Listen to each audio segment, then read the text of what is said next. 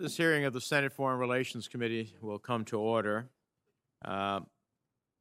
Let's start with the very recent developments from the region.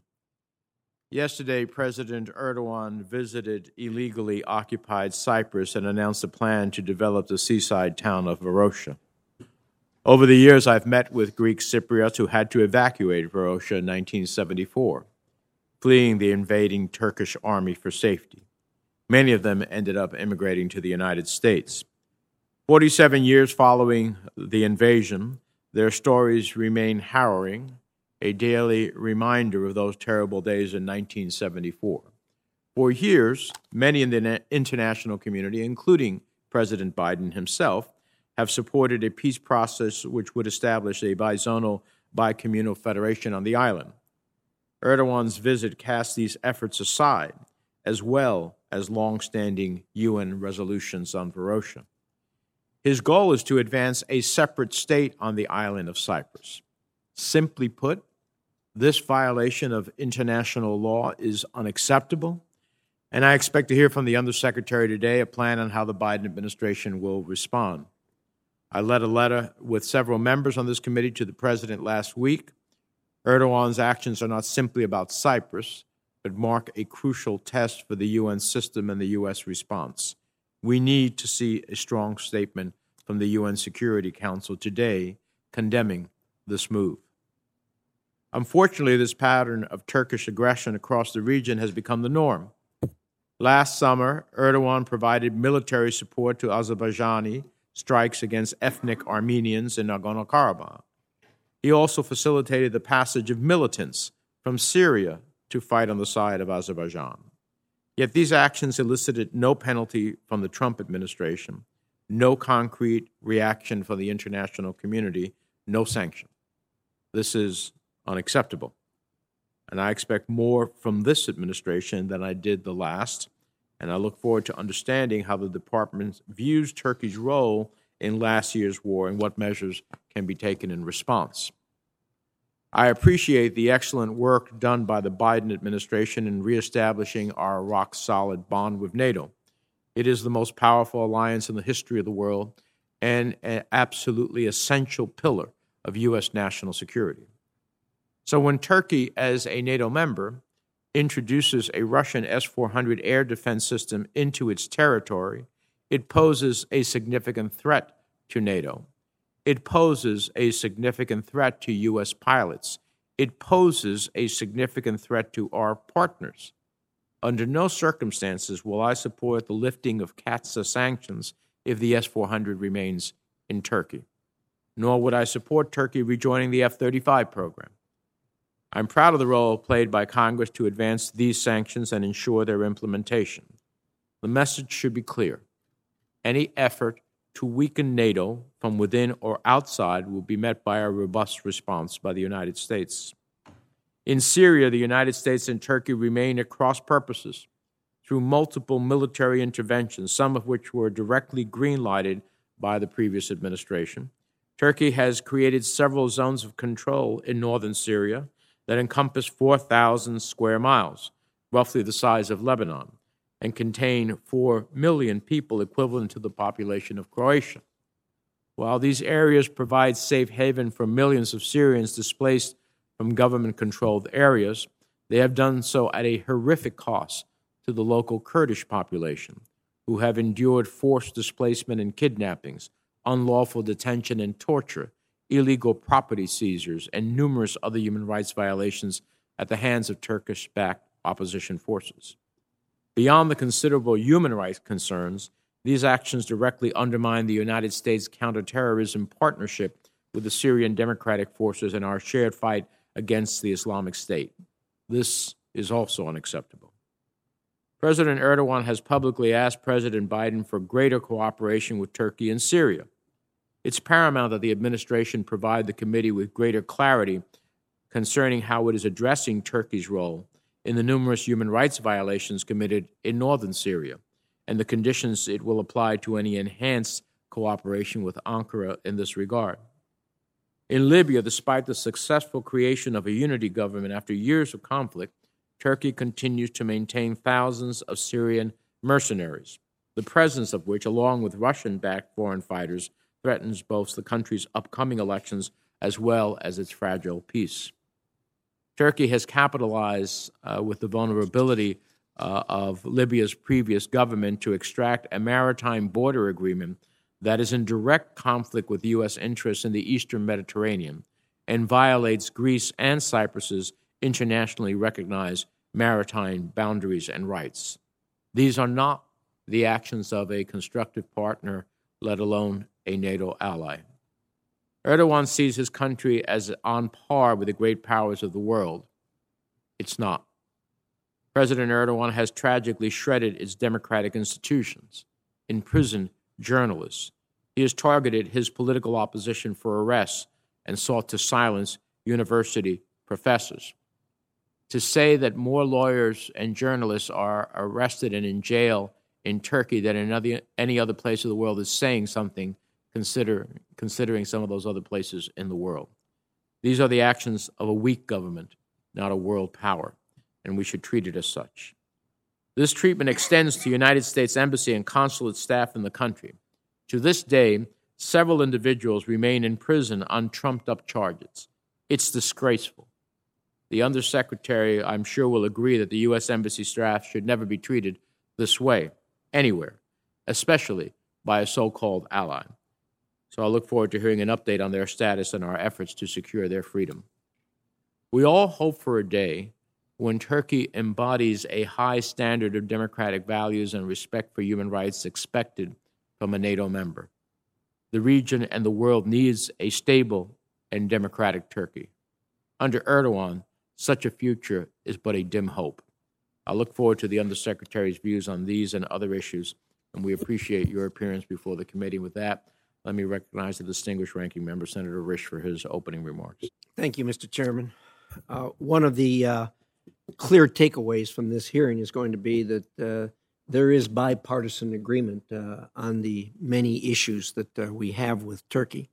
Turkey is a center of a complex and important geopolitical crossroads. It's where Europe, Asia, and the Middle East meet, and it borders the increasingly important Mediterranean and Black Seas. First and foremost in this hearing, we must discuss the direct bilateral relationship between the United States and Turkey, which, of course, the chairman has already done. I'm going to add to. And at a deeper level, the role our relationship plays in the Eastern Mediterranean and across the region. Turkey is deeply interconnected, and of course, we must deal with them. Before delving into the problems, I have to say how painful this is. Turkey has been a longtime ally of the United States and of our European partners. Obviously, they are a NATO ally, even though they are not acting like an ally, a NATO ally at this time. Nonetheless, they are in the NATO alliance. And it is very painful to see the country deteriorate as it has deteriorated and left the commitments that all of the NATO partners have had to the values and things that we value in NATO. The most pressing aspect of our relationship is Turkey's acquisition and continued use of the Russian S-400 missile system. This issue remains at an impasse and has now grown to define the most significant part of our relationship, and it is deeply troubling. It's unacceptable that Turkey believes it can reap the benefits of NATO membership while refusing to commit to the basic principle of a cohesive, interoperable alliance. They seem to have forgotten that NATO was formed specifically to push back against Russian aggression. Dealing with them on military purchases like this is just simply unacceptable. This is an issue I raised with the Turkish leaders at every opportunity. Indeed, I had a very clear discussion with President Erdogan in person, face-to-face, where I laid out the precise nature of the problems created and caused by the presence of Russian-made S-400s on the soil of a NATO ally. He understood, but persisted. This issue will not go away, and it greatly affects our overall relationship on several fronts when it comes to NATO matters, including the F-35s. Speaking of the F-35s, after our conversation he understood clearly that even though they've paid for 5 of them, the 5 have been completed and are sitting here in the United States, those F-35s will not be delivered to Turkey so long as there are S-400 missiles on Turkish soil. The same with construction of parts for the F-900, or excuse me, the F-35. There were 900 parts for the F-35 being produced in Turkey. That is down to a very minimal amount right now and will eventually be completely phased out. Ending on a positive note, first of all, Erdogan has appointed a new ambassador to the United States. This ambassador is very engaging and says, and I believe, that he wants to do his best to attempt to repair what is obviously a deteriorating relationship. I hope he's successful in that regard. Turkey's recent agreement to withdraw its mercenaries from Libya also shows it has the capacity for responsible stabilization through diplomacy, but it remains to be seen whether they follow through on this commitment, and it's important that we ensure that they do. Likewise, Turkey deserves international recognition for hosting millions of Syrian refugees for the past several years. We must take a clear-eyed look at our relationship with Turkey. We can appreciate and encourage the good while clearly condemning the bad. I expect our discussions today will help us define these matters and develop a better understanding of how to address them in this emerging era. Thank you, Mr. Chairman. Thank you, Senator Risch. We'll now turn to the Undersecretary of State for Political Affairs, Victoria Nuland. We welcome you back to the committee. We look forward to hearing the administration's views on our policy vis-a-vis Turkey moving forward. I'd ask that you summarize your remarks in about 5 minutes or so to allow time for a dialogue with you. Without objection, your full statement will be included in the record, and you are now recognized. Madam Secretary. Thank you, Chairman Menendez, Ranking Member Risch, distinguished members of this committee, for the invitation to come before you to discuss U.S.-Turkey relations today. As the committee knows well, and as you've both stated, the United States has a multifaceted and complex relationship with Turkey, a NATO ally for over 68 years. There are areas where we are firmly aligned in policy and outlook and working well together. There are areas where we don't see eye to eye and are working to close those gaps. And there are areas where we have profound disagreements with the Turkish government, including with regard to Cyprus yesterday. In these last 2 categories, President Biden and all of us who work for him are frank with our Turkish counterparts when we disagree, as are Turkish officials with us. To start with the areas of strong cooperation, Turkey makes crucial contributions to NATO missions around the world, and our partnership with Turkey, which has the 2nd largest standing military in NATO, enables us to project power in the region and defend NATO's eastern and southern flanks. We also have an important economic relationship with Turkey, one that generates upwards of $20 billion in annual bilateral trade, including an increasing energy and LNG relationship. Washington and Ankara share priorities in countering terrorism, deterring Russian and Iranian malign influence in the Middle East, and Turkey is a staunch supporter of Ukraine and Georgia's territorial integrity and vocally supports their accession to NATO. In Libya, Turkey joins the United States and others in supporting the Libyan-led UN-facilitated political process, including the prospect of elections on December 24th of this year, and we are now discussing how to reduce the presence of foreign fighters and mercenaries before the election. In Syria, as both of you have mentioned, Turkey's presence in the northwest protects some 4 million Syrians from indiscriminate targeting by the Assad regime. New attacks there would be both a humanitarian catastrophe and likely launch a new wave of refugees into Turkey and Europe. We're also grateful for Turkey's ongoing efforts to support 4 million refugees inside Turkey, making Turkey the largest refugee hosting country in the world. And most recently, Turkey has expressed interest in maintaining a robust force at Kabul's airport as the U.S. and NATO military missions in Afghanistan come to an end. This contribution, as you all know, is vital to ensuring that we and our allies and partners can maintain a strong diplomatic presence in Kabul after our troops withdraw. So even as we work closely on these issues, President Biden has been clear with President Erdogan when we disagree, as have all of us. We continue to object to Turkey's purchase and deployment of the Russian S-400 air defense system, and have made clear that any new major arms purchases from Russia will trigger additional CAATSA sanctions. As you've both said, the sale and co-production of the F-35 will remain suspended. We also press Turkey to avoid entanglements in regional conflicts that threaten long-term stability. The role played by third parties, including Turkey, in last year's fighting in Nagorno-Karabakh exacerbated regional tensions, and we have pressed Turkey to press Baku to release all detainees immediately, to support a ceasefire, and to help the sides work towards a sustainable long-term political solution. We also urge Turkey's leaders to address disagreements in the region through diplomacy, rather than through provocative action or rhetoric.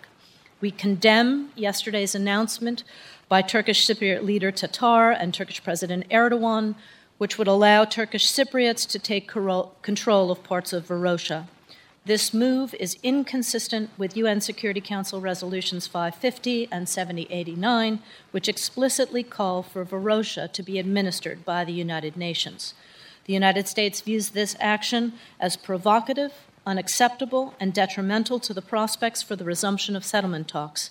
We're urging a reversal of this decision, including in a phone call that I made to Ankara this morning, and we are working with like-minded partners in the UN Security Council.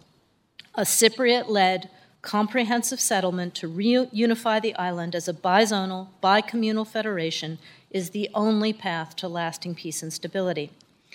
President Biden has also made clear that supporting democracy, human rights, and the rule of law is central to his administration, and protecting those freedoms is critical for Turkey to be a stable and democratic and reliable ally and partner.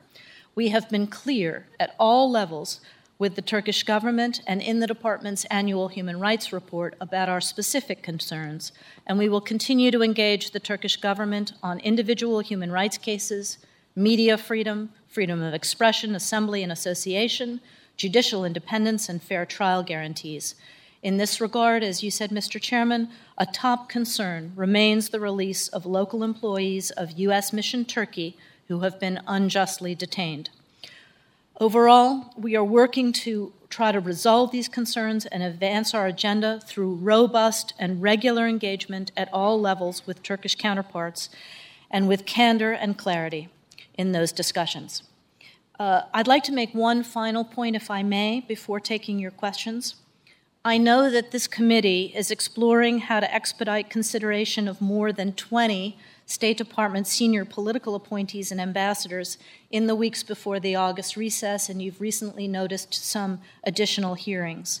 We are very grateful for this effort, and I just want to underscore that the strength of American diplomacy and the Department's role in the policy process will be greatly enhanced by moving these nominees expeditiously to full Senate confirmation before the recess. Thank you very much. I look forward to your questions.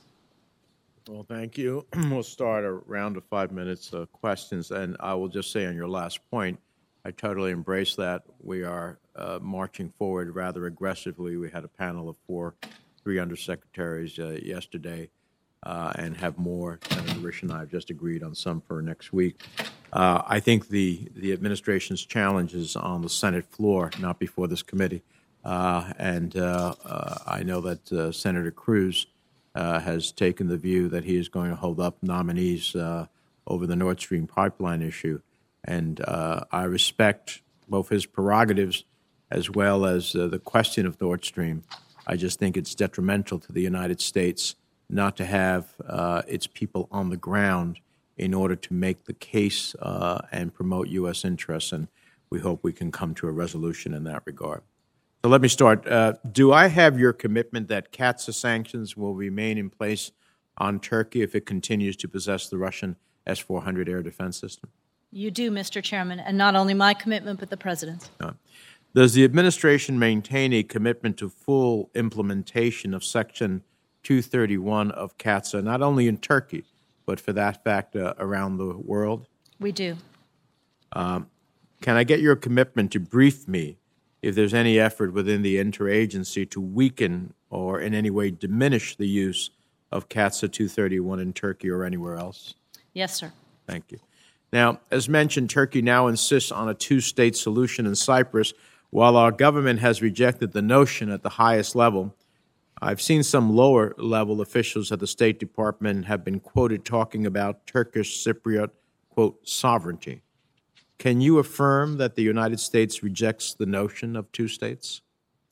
Absolutely. As I said in my statement, we think only a Cypriot-led process, bizonal, bicommunal, will bring peace and stability in Cyprus. And are we working to ensure that there be a UN resolution on Varosha? We are, and we had consultations yesterday in the UN, and those will continue until we have a product. Is Turkey establishing a drone base in occupied Cyprus? Sir, I am personally not aware of that, but I will take it to look at. I'd like you to. My information is that they are, and then the question of if they are, then what are the implications of such a move for the Republic of Cyprus, which is part of the European Union, but others in the region, like Israel and Egypt, for example?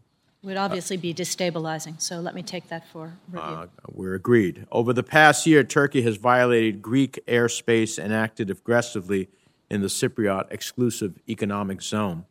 This has been happening in 2 EU member states. Last year, Brussels considered sanctions in response to this behavior, but ultimately decided against strong measures. Are you familiar with what role the United States played in the European sanctions debate? I am not familiar with how we would have played inside the EU conversation. I am familiar with the fact that we encouraged both Greece and Turkey to have bilateral talks. We also encouraged the Secretary General of NATO to become involved in trying to mediate this dispute, as has been the case over many decades, and that the situation has calmed somewhat. Are you familiar if the U.S. sought to dissuade the EU from imposing sanctions? I'm not familiar with that. That does not sound right to me. So let me just say, and I just heard your response to the question before. I appreciate, we call on, in many cases, both countries to act appropriately. But the problem with that is when both countries are doing something wrong, I get it. But when only one country is doing something wrong, it's a little disingenuous. As far as I know, Greece is not overflying, incurring Turkish airspace. The Turks are doing that to Greece. They do it in the territorial waters of Greece. They seek to drill in the territorial waters of the Republic of Cyprus. So we can't be calling on both sides to ultimately, try to negotiate in good faith when one is the aggressor. And I think we make a huge mistake when we don't acknowledge who's the aggressor in a certain set of actions. Let me ask you: are you familiar with Turkey facilitating the transfer of fighters from Syria to Azerbaijan during the 2020 war in Nagorno-Karabakh? I think it would be appropriate on that last point to discuss it in a separate session, if that's acceptable to you, Mr. Chairman, in another setting. All right. Well, as part of that, I will be looking forward to hearing from the department whether you investigated any of the Turkish drones used by Azerbaijan in the war last summer that included U.S.-produced component parts, which I find totally unacceptable.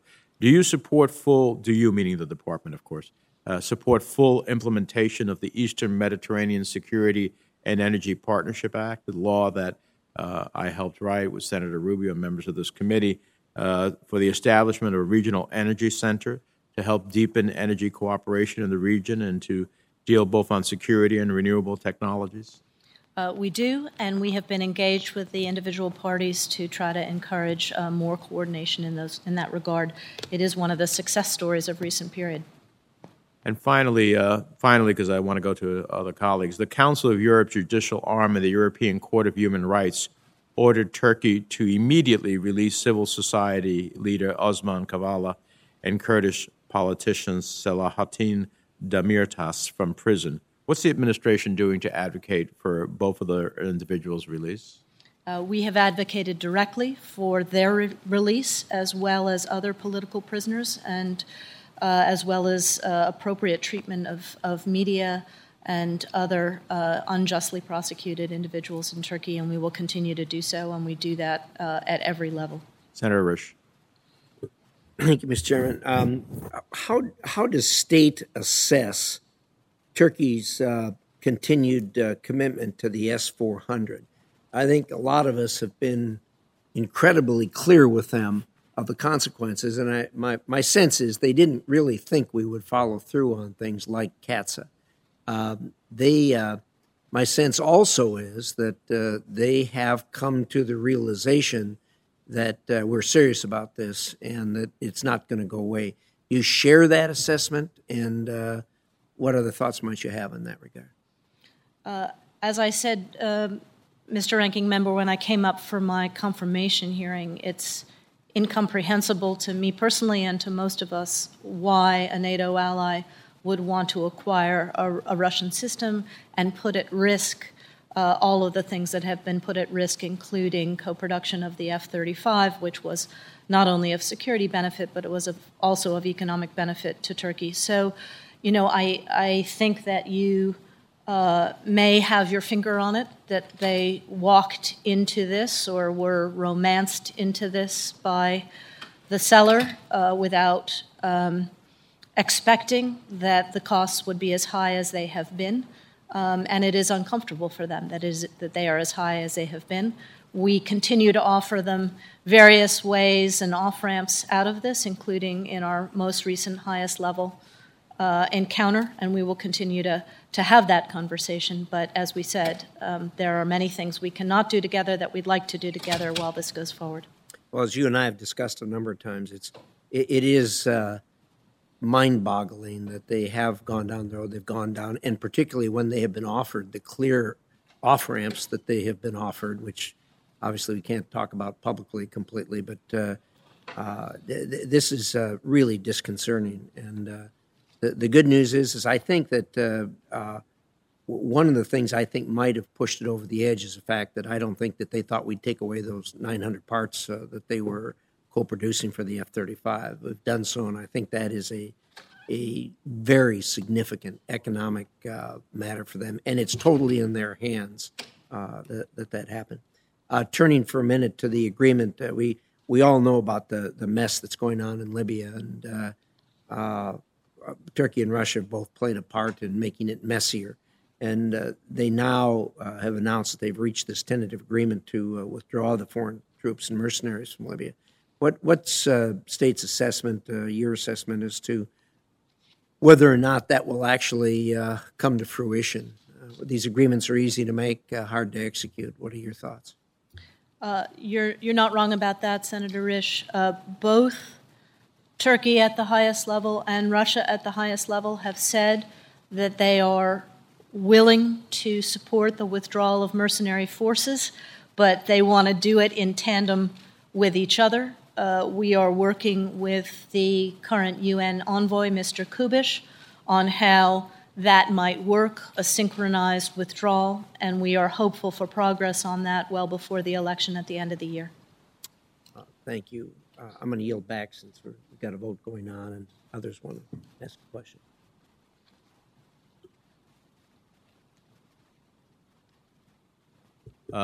Senator Hagerty. Thank you, Mr. Chairman, Ranking Member, for holding this important hearing. And I want to thank you, Undersecretary Nuland, not only for your service now and your presence and testimony here, but for your long service to our nation. I very much appreciate it. Undersecretary, you cited the very complex relationship that exists with Turkey. I think both the chairman and the ranking member have also done a great job of highlighting some of the issues that are associated with our critical strategic relationship with this nation. We have an alliance that has existed for many, many years between Turkey and the United States. And Turkey plays a critical role in NATO, one that we need to continue to preserve and support.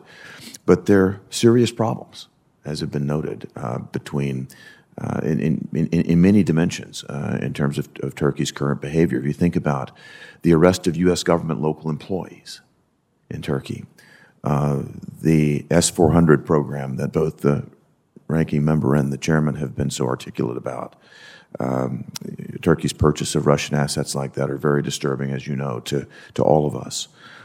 Their crackdown on journalists and the friction that exist when their forces collide with our activity in Syria to fight against ISIS.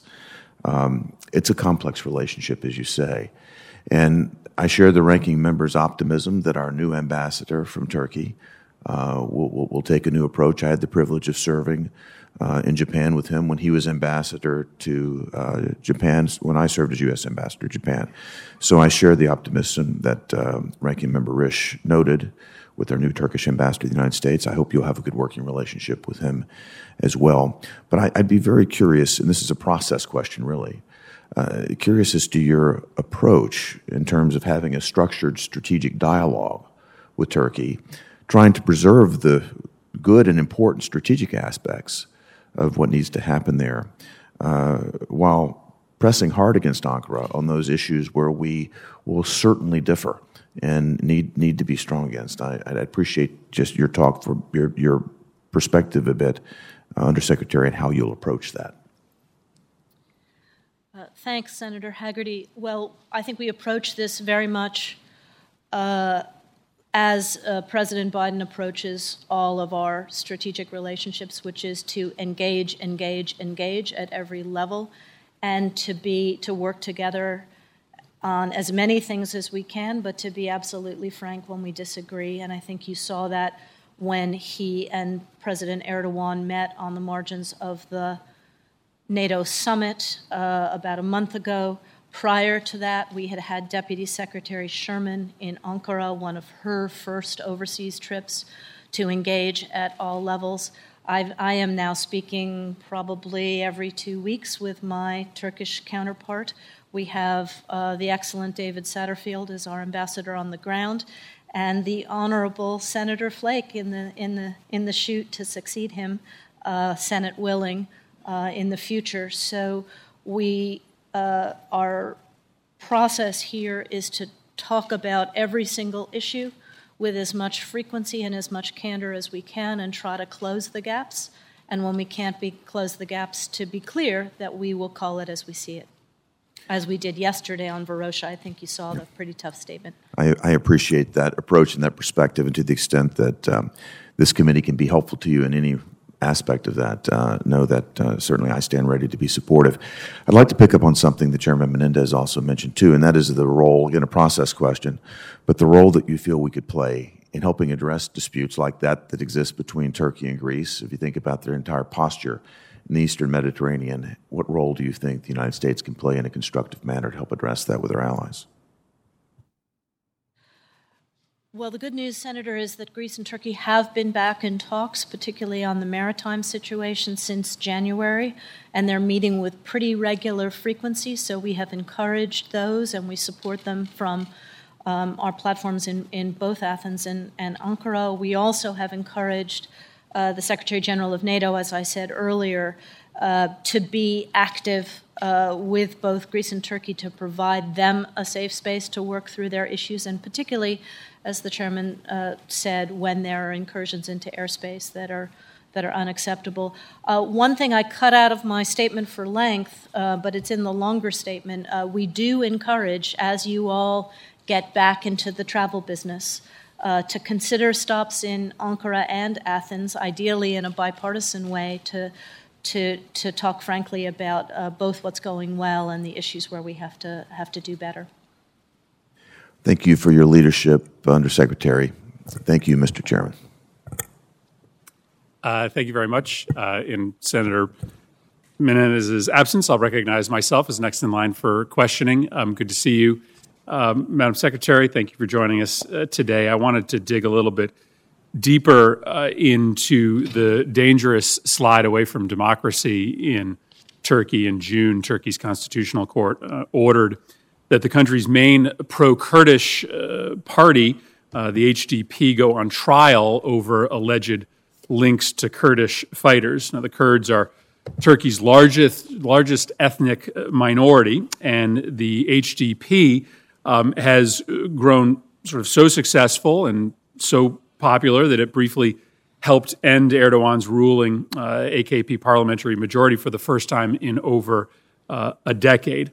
The State Department has said that these attempts to essentially eradicate the HDP from Turkey's political infrastructure would, quote, further undermine, unquote, democracy.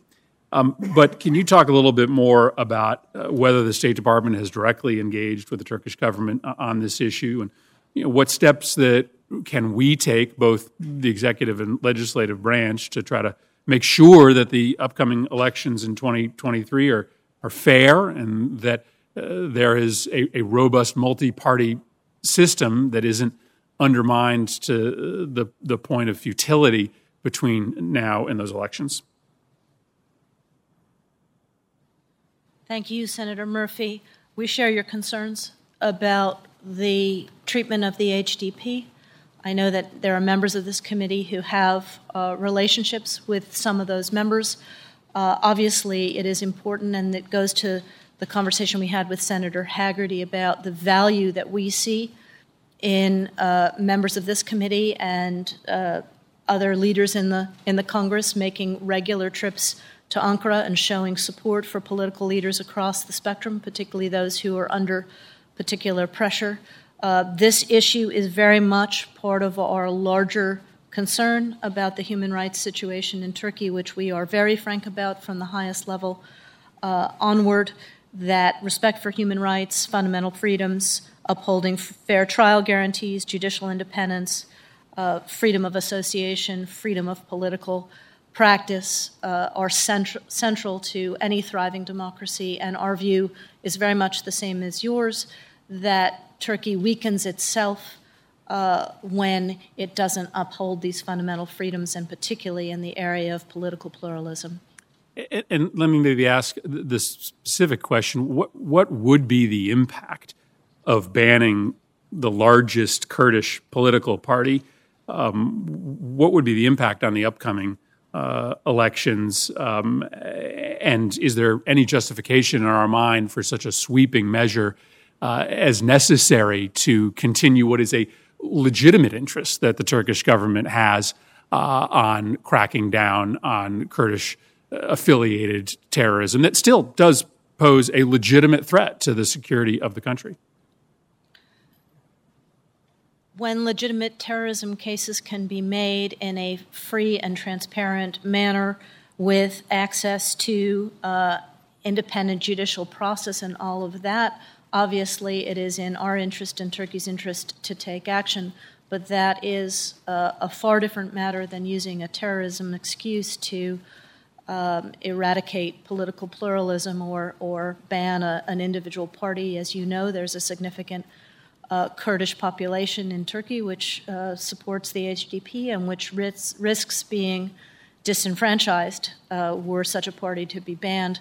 As you know, the majority party has also made quite an effort to, how should we say, recruit HDP members into their fold. To the extent that party changes occur, that needs to be effectuated with free will and without any coercion also.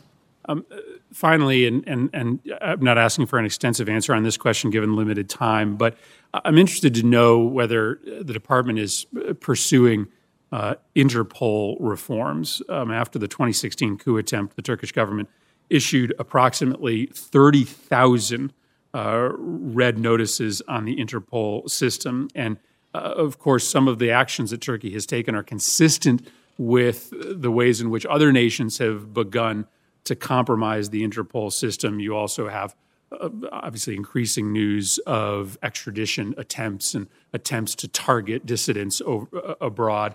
Are we concerned at all about the overuse of the red notice system, and is this something that we're looking into with respect to a future reform agenda?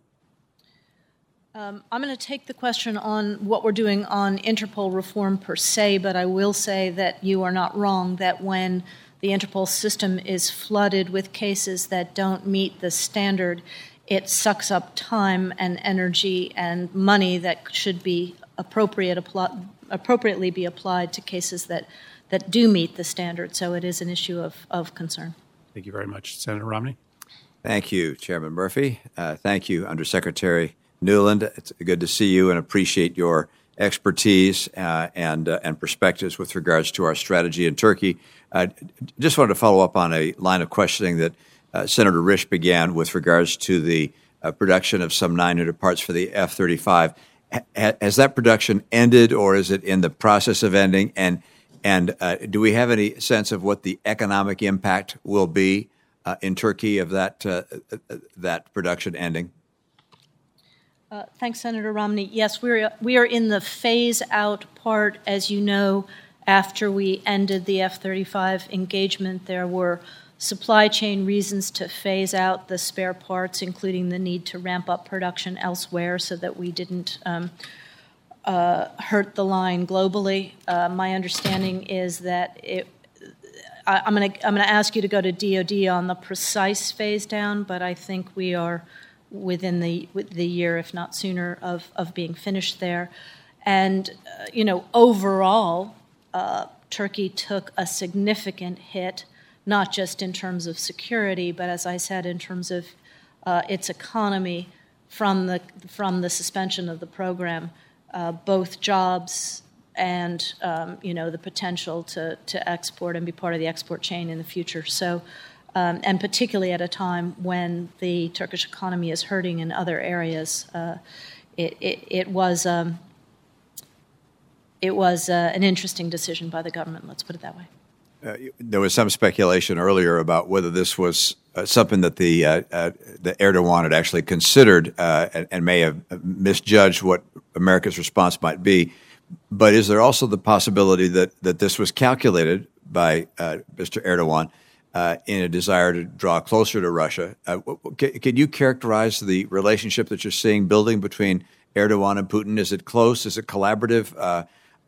Is he hoping to play the EU and the U.S. off against Russia, or is he actually moving pretty strong in that direction? Well, let me start by saying that our interest here is clear, which is in cementing Turkey as much as we can and the Turkish people with us in the transatlantic and NATO family, and discouraging deepening cooperation or dependence in particular on Russia, whether it's in the field of security, whether it's in the field of energy or anything else for that matter. Without overanalyzing in this open hearing, I would simply say that what I see as a longtime watcher of Russia is that in the past administration, there was quite a deepening of the Turkish-Russian relationship. It began in Syria and then expanded to other areas. I think there may, and I won't speak for the Turks, but I do sense some buyer's remorse, let's put it that way, in Ankara with regard to that relationship. It hasn't necessarily paid out in Ankara's interest and has caused some of the problems that we've talked about already this morning. And, sort of culminated in the Nagorno-Karabakh conflict that we saw last summer, which was not only tragic for people there, but also further frayed the engagement, and Turkey and Russia being on opposite sides in Libya, et cetera, et cetera. So, I think we have an opportunity here, if we continue engaging with our Turkish allies, to bring them back closer to us, but there's a lot of work to do. Let me ask you to speculate a bit on your perspective as to what Erdogan may have been thinking and his purposes behind supporting the safety of the Kabul airport as we withdraw from the region or from the country, and as we hope to bring interpreters and others from Afghanistan back into the U.S. He has allowed his military, or has directed his military, to play a role in securing that airport. Any sense as to why he's doing that?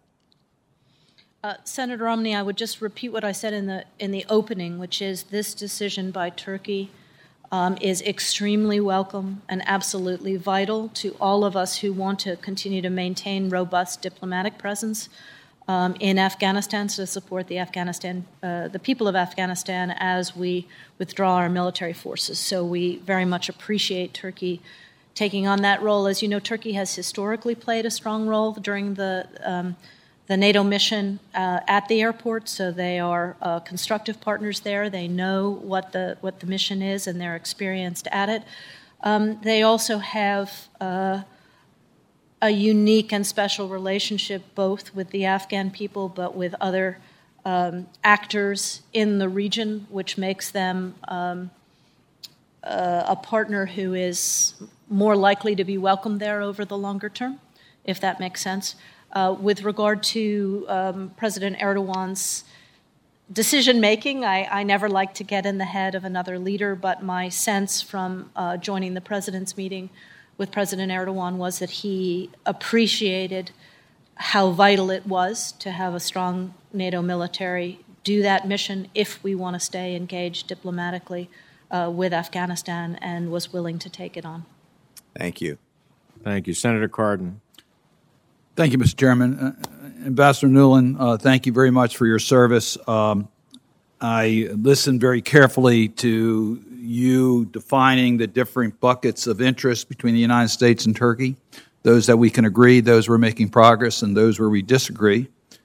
And you have a very strong reputation of being very direct and clear in your bilateral conversations. So I am certain that you're very clear with the Turks in regards to the areas that we disagree. Having said that, President Biden rightly said that our foreign policy is going to be embedded in our values. So my question to you is, how do you deal with Turkey today and still hold true to American values that the President is talking about, when under the Erdogan regime we see reporters randomly imprisoned, citizens taken off the streets and imprisoned? The human rights record is horrible. And then to mention on top of that, as we've already talked about, the Cyprus issue and the S-400s, et cetera, which looks more like a country like Russia rather than Turkey. So how do you reconcile how you deal with Turkey and live up to President Biden's commitment that our foreign policy engagements are always going to be embedded with our values?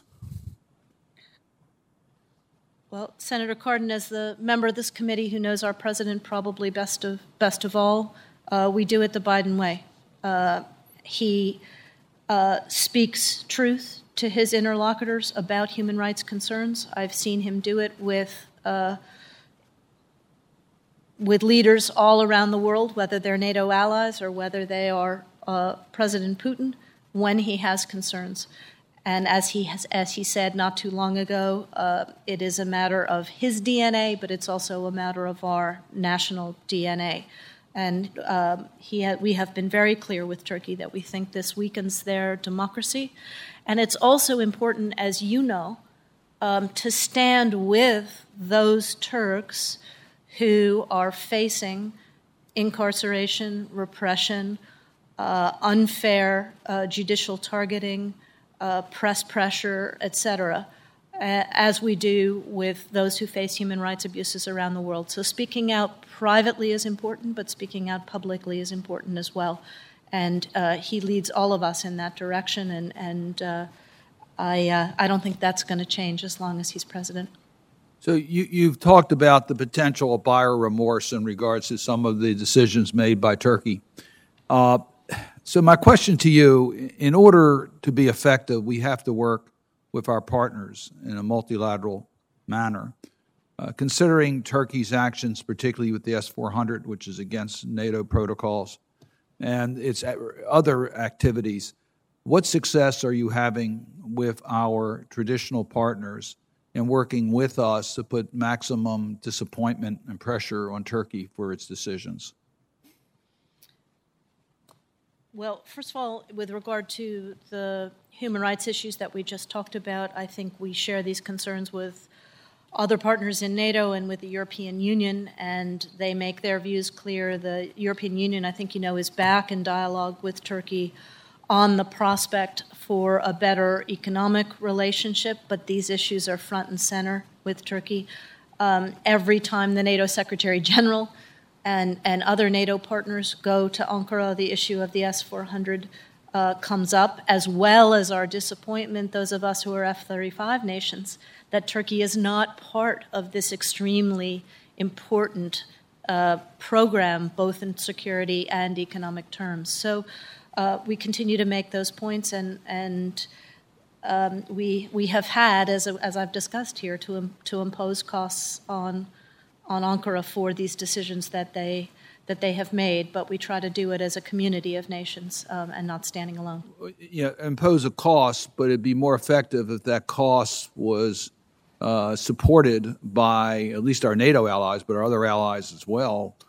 And have we been successful in getting them to take action? I hear their language, but to take action?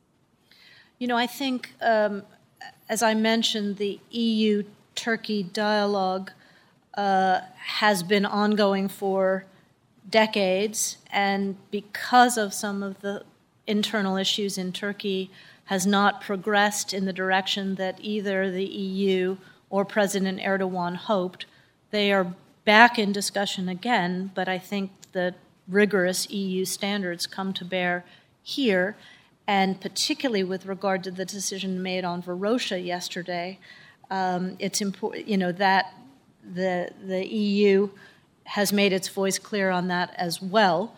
Yesterday, there was a statement by Mr. Borrell, and we have said to Turkey that we worry that with moves like this, they put at risk the bigger game, which is the potential for a customs union or something else with the EU. So I do think that the allies and partners play an important role here, but obviously the United States has this long and deep and rich relationship, including our economic relationship, which is, perhaps the biggest card. I think there's room for improvement with our support from our you. allies. Thank you, Mr. Chairman. Thank you. Senator Barrasso. Thank you very much, Mr. Chairman. Madam Secretary, nice to see you again. I want to talk about Nord Stream 2. It's something we've discussed previously. There is strong bipartisan opposition to the President's deliberate failure to abide by U.S. law and sanction all of the entities involved in the construction of the Nord Stream 2 pipeline. Now we see news reports that the United States and Germany came to a deal on the Nord Stream 2 natural gas pipeline, front page of the day's Wall Street Journal. The President appears to have made this deal with a government that will change leadership in just a few months in Germany. Secretary Blinken has repeatedly pledged to work with Congress, as he said, on the takeoff and not just the landing. And he's clearly failed to keep his word on this. This new deal, I believe, is a grave mistake. The President is giving Russia a new geopolitical weapon. Russia uses energy as a geopolitical weapon to coerce, to manipulate. Paving the way for Russia and Germany to complete this pipeline, I think, puts just a stranglehold on Europe. I was in Germany a week or so ago, talking to people, leaders in Europe who are opposed to what's happening through NATO. Protecting this Russian trap is not in our national security interest. It doubles Europe's reliance on Russian energy. It funnels more money to Russia at a time with increased malign activities from Russia.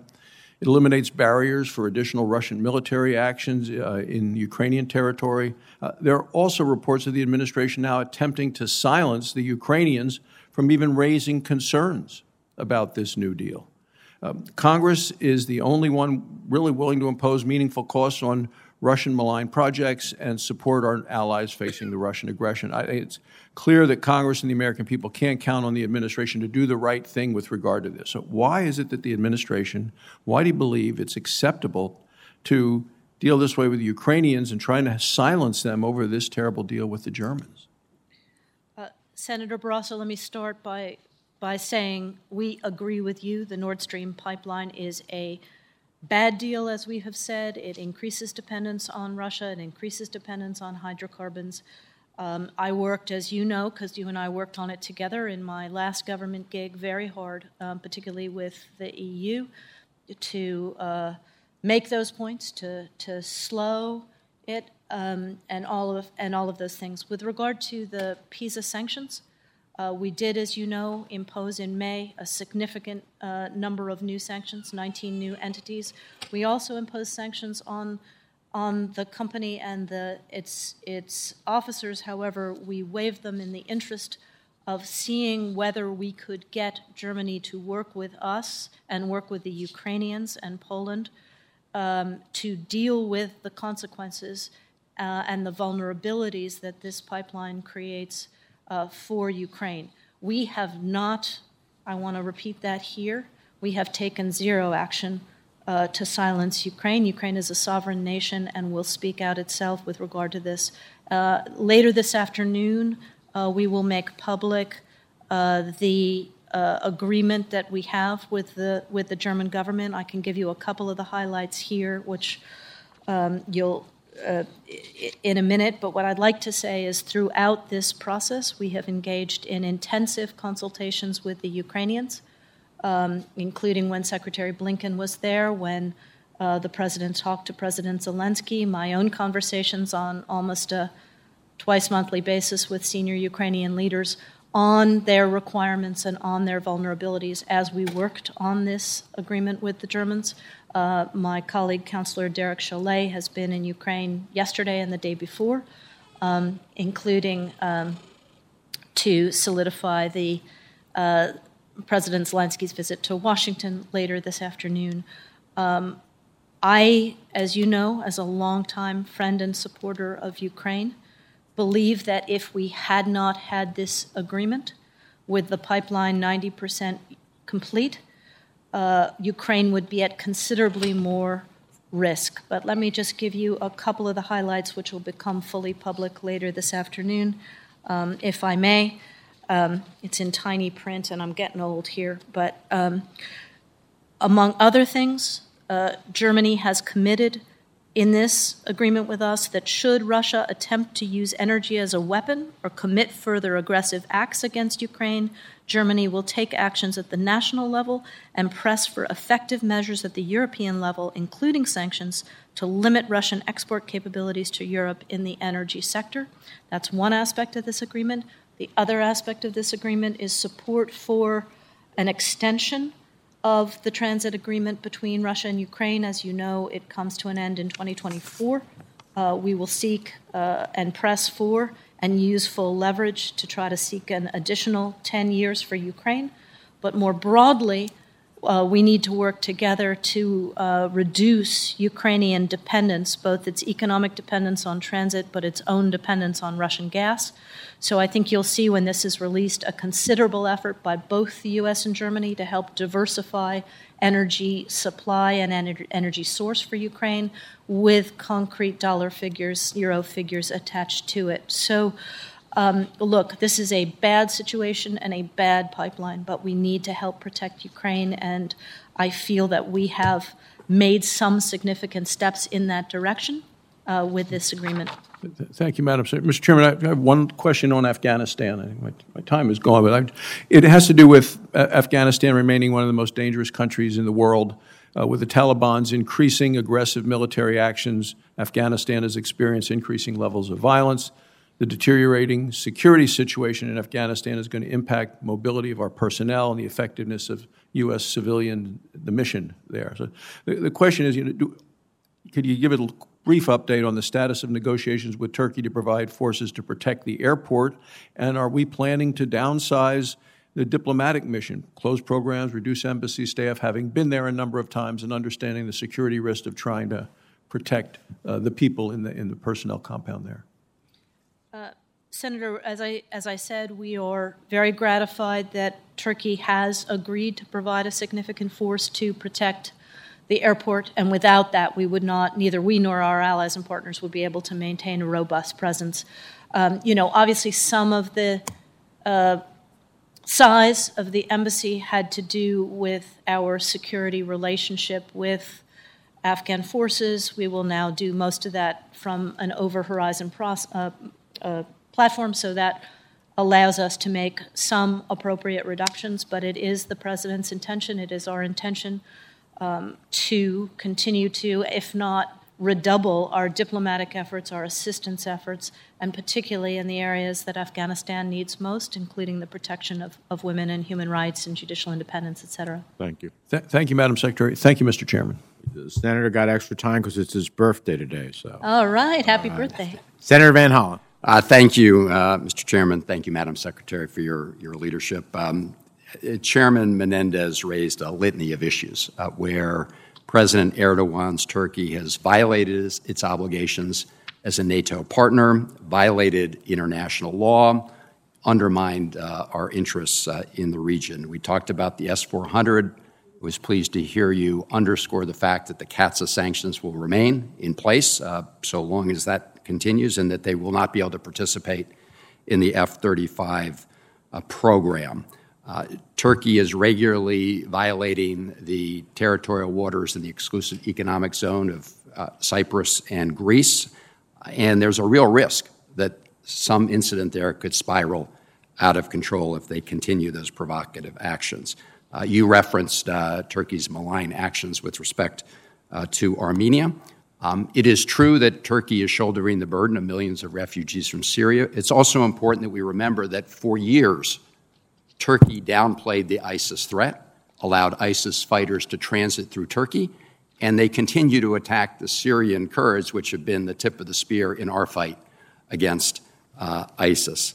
I want to turn now to yesterday's actions in Cyprus and President Erdogan's statements regarding Varosha and the efforts to reach a bizonal, bicommunal federation, which, of course, he undermined entirely.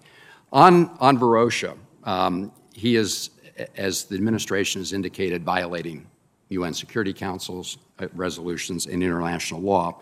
Here's what Erdogan said in response to people calling him out on these issues. We will listen to them, but we do not care what they say. And that has been Erdogan's attitude on a whole host of issues. And the question is, what are we going to actually do in response? And so my question to you is, what are we going to do in concert with our NATO and EU partners? Chairman Menendez, Senator Rubio, and I wrote to the President last week anticipating this action taken by Erdogan. And it's not going to be enough to simply make statements. As President Erdogan's indicated, quote, we do not care what they say. So my question is, what are we going to actually do in partnership with our partners? Well, thank you, Senator, and happy birthday. You saw, I think, as you referenced, the strong statement from Secretary Blinken yesterday that we, and as I also repeated in my opening statement before you came in, that we consider the move yesterday in Varosha to be inconsistent with UN Security Council resolutions 550 and 789, provocative, unacceptable, incompatible with past commitments. I spoke to my Turkish counterpart this morning. I think there will be ongoing conversation with the Turkish government. Before this happened, Ambassador Satterfield also spoke with key members in the palace, and Secretary Blinken talked to Foreign Minister Christodoulidis of Cyprus this morning. The issue here is not only does this have a chilling effect on what we hoped might be a reigniting of the UN process to try to get to a bizonal, bicommunal federation, which the last time I was in government I worked intensively on personally, along with then Vice President Biden. It also has a negative effect on the ongoing conversation that Turkey is having with the EU on what it has long wanted and what we had finally gotten them back into significant talks about some kind of a economic community. And frankly, that is the bigger game. That is of far more value for Turkey. If I may, Madam Secretary, just because of the time, I agree with you. Yeah.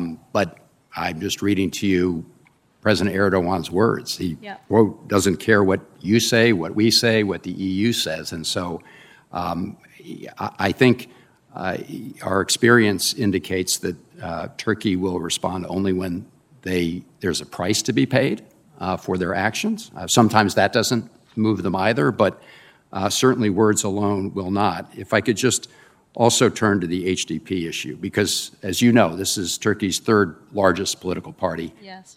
They locked up a number of their leaders under trumped up charges. I mean, the European courts have looked at this, totally trumped up charges. Turkey has locked up lots of journalists. I met with Hizar Ose, who's one of the parliamentarians from HDP who was visiting the United States last week. And I guess as has been indicated, we're really pleased to see the Biden administration return to a values-based foreign policy, talking about rule of law, democracy. This obviously violates every single one of those principles. To threaten to outlaw a political party, and beyond that, outlaw the individual members from participating in future elections under any kind of banner.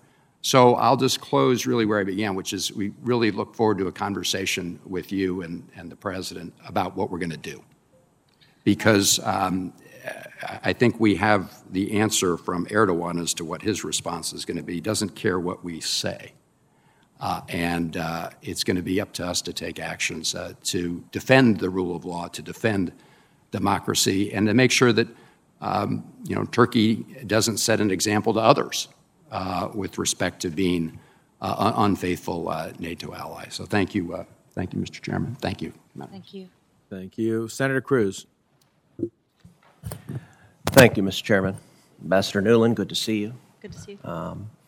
You will not be surprised by the topic of my questioning. At your confirmation hearing, you told this committee that you believed if the Nord Stream 2 pipeline between Russia and Germany were completed, that it would have disastrous effects on U.S. national security, that it would have disastrous effects on European security by making them subject to economic and energy blackmail from Russia, and that it would enrich and empower Putin to carry out that blackmail. Do you continue to believe that? I do, Senator.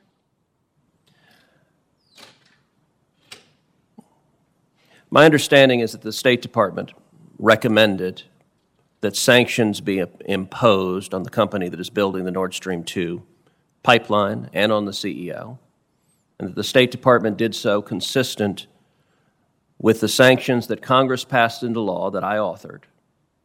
Not one set of sanctions, but two sets of sanctions that passed both houses of Congress with overwhelming bipartisan support, nearly unanimous support. My understanding is the State Department recommended that those sanctions be imposed to try to stop the pipeline, and that the Biden White House overrode that recommendation. Is that accurate? Senator, I think you won't be surprised that I'm not going to discuss internal administration deliberations. I don't think you were here when I read out some of the actions that we have worked on with the German government. I can repeat that here. But obviously, our intention here, and we did sanction the company and sanction its leadership. We chose to waive those sanctions to buy some time to see if we could work with Germany so that it could take responsibility for the pressure that this pipeline puts not only on Ukraine and on Poland and on Eastern Europe, but on the advantages that it gives to Russia, both in security and economic terms. We will later this afternoon release the results of those negotiations, a U.S.-German joint statement, which includes a number of elements. And since I've already read it out to your colleagues, I won't waste the committee's time. I can share it with you after this. But one point in particular, which I think is very important for Ukraine and for our collective response, is that Germany has committed to take action that should Russia attempt to use energy as a weapon or commit further aggressive acts against Ukraine, Germany will take action at the national level and press for effective measures at the European Union level, including sanctions, to limit Russian export capabilities to Europe in the energy sector, including gas and other economically relevant sectors. So we can talk about how we are doing here, but our effort right now is to continue to protect Ukraine and others. So as promises go, that promise from Angela Merkel is on its face incredibly weak. And the deal that is going to be announced today, conveniently at 9 p.m. German time, so presumably to mitigate the pushback from the Greens in Germany, is, in my view, a complete and total capitulation by President Biden to Putin. He has given Putin everything he wants. He has surrendered on the pipeline that we had stopped, that we had successfully stopped until Biden surrendered. And I believe this is a generational geopolitical mistake, that decades from now, future Russian dictators will be reaping billions of dollars of benefits annually from Joe Biden's mistake, and will be using that pipeline to exert economic blackmail on Europe decades from now. Let me ask a straightforward question. Do our Ukrainian allies agree that this is a good deal? Senator, with respect and in the spirit of candor with which we have always dealt with each other, I believe that we were in 2016 on our way to stopping the pipeline. As you and I discussed, when the Biden administration came into office 4 years later, that pipeline was 90% plus complete. So Ms. Nuland, I understand that talking point that the Biden State Department has been using. It was 95% complete in December of 2019 when we passed the sanctions and we stopped it. And a 95% complete pipeline is 0% complete, and we saw for a year it remained a hunk of metal at the bottom of the ocean until Joe Biden got elected and began signaling he would be soft on Russia. So let me ask my question again because my time is expiring. Do our Ukrainian allies agree this is a good deal? And is it correct, as it has been widely reported, that the Biden White House has been pressuring Ukraine, demanding that they not criticize the deal and threatening economic support, military support, and threatening President Zelensky directly to cancel the White House meeting with the president unless they bite their tongues and not say what is obvious, which is that this is a disastrous deal that benefits Putin and hurts Ukraine badly? That is categorically incorrect, Senator. None of us has been pressuring Ukraine, and in fact, an invitation to President Zelensky is going to be issued publicly later today, and we have been in deep consultations with the Ukrainians on every aspect of this arrangement. I will leave it to the Ukrainians to speak for themselves on how they react to this. Do they, like all of us, wish this pipeline could be stopped and want it stopped? Of course.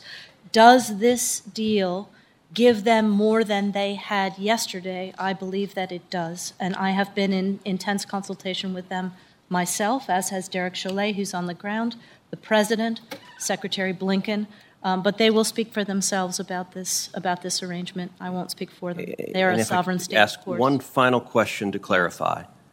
Is it your testimony, Ambassador, under oath to this committee, that nobody in the Biden administration has been pressuring the Ukrainians not to criticize this deal? I find that astonishing testimony. Is that what you're telling this committee? I know of nobody in the administration who has told them how to feel or how to speak about this. What we have tried to do is have consultation with them throughout on what their major concerns are.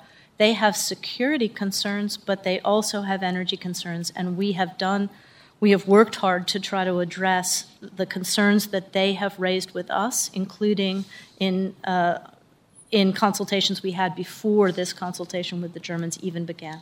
Thank you. Thank you very much. Thank you very much. I just have one or two final questions. We have a vote going on. 2 years are left until Turkey's next presidential and parliamentary elections. The Turkish government's attempt to ban the country's second largest opposition party, the HDP, would represent a significant threat to the integrity of those elections. What steps are we taking to support fair and democratic elections in Turkey in 2023? Thanks, Chairman. We spoke about this a little bit when Senator Murphy was occupying your large chair there. We have been very concerned about, very clear with the Turkish government about our concerns about the banning of political parties. I think the support that members of this committee and that Congress as a whole have provided to individual members of the HDP is very welcome. And obviously, this party represents a large body of citizens of Turkey. And so, banning the representatives of those voices raises questions about the integrity of elections. So we will continue to make those points going forward. Yeah, I will, since I'm not bound by the diplomatic speak, it would be an incredible action by Erdogan to ban the second largest party, and in doing so, those elections could not have validity at the end of the day. That's like if President Biden banned the Republican Party for participating. Come on. Who in this country would believe that that's a fair election?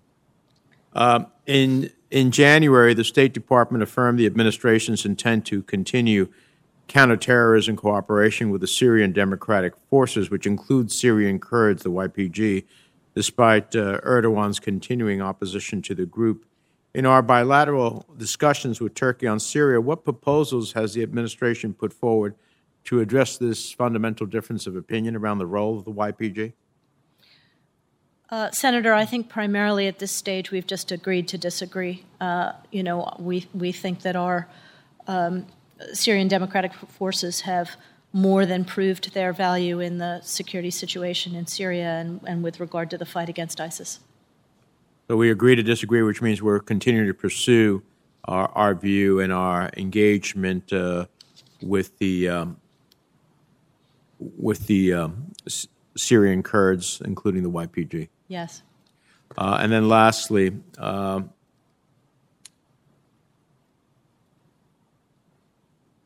maritime border agreement between Turkey and the government of National Accord, the direct predecessor of Libya's current unity government, was based on a flawed understanding of international maritime law that ignores the valid claims of Turkey's Mediterranean neighbors, including Greece and the Republic of Cyprus. What's the administration's messaging on this agreement? With regard to the specific maritime border with Libya, I'm gonna take that question because I haven't personally looked at the Libya situation. But as you know, we have a lot of work to do together on Libya to get to an election and to get to ideally a legitimate government that can then take up its own interests in terms of maritime boundaries, et cetera.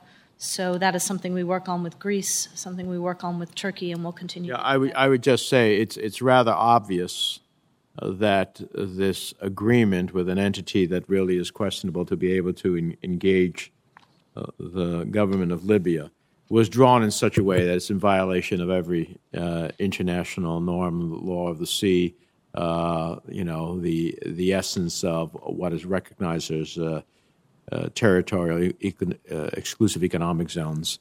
It's provocative once again. So my problem with the past administration, and I hope it's not going to be a problem with this administration, is that we continue to have the aspirations of what we wanted from Turkey. The bridge between East and West, the strong NATO ally, a more secular government committed on a path to democracy and a respect for human rights and the rule of law. But under Erdogan, that's just not the reality. And so I sometimes get concerned that we are unwilling to call out that which is pretty obvious.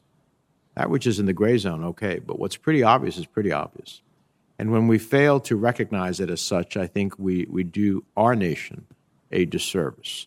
And we muddle our message across the globe beyond Turkey that we are willing to look the other way because there's some other interest involved. So I can assure you that the committee will be pursuing this with vigor as we continue. We appreciate your testimony before the committee. This record will remain open until the close of business tomorrow. With the thanks of the committee, this hearing is adjourned. Thank you, Chairman.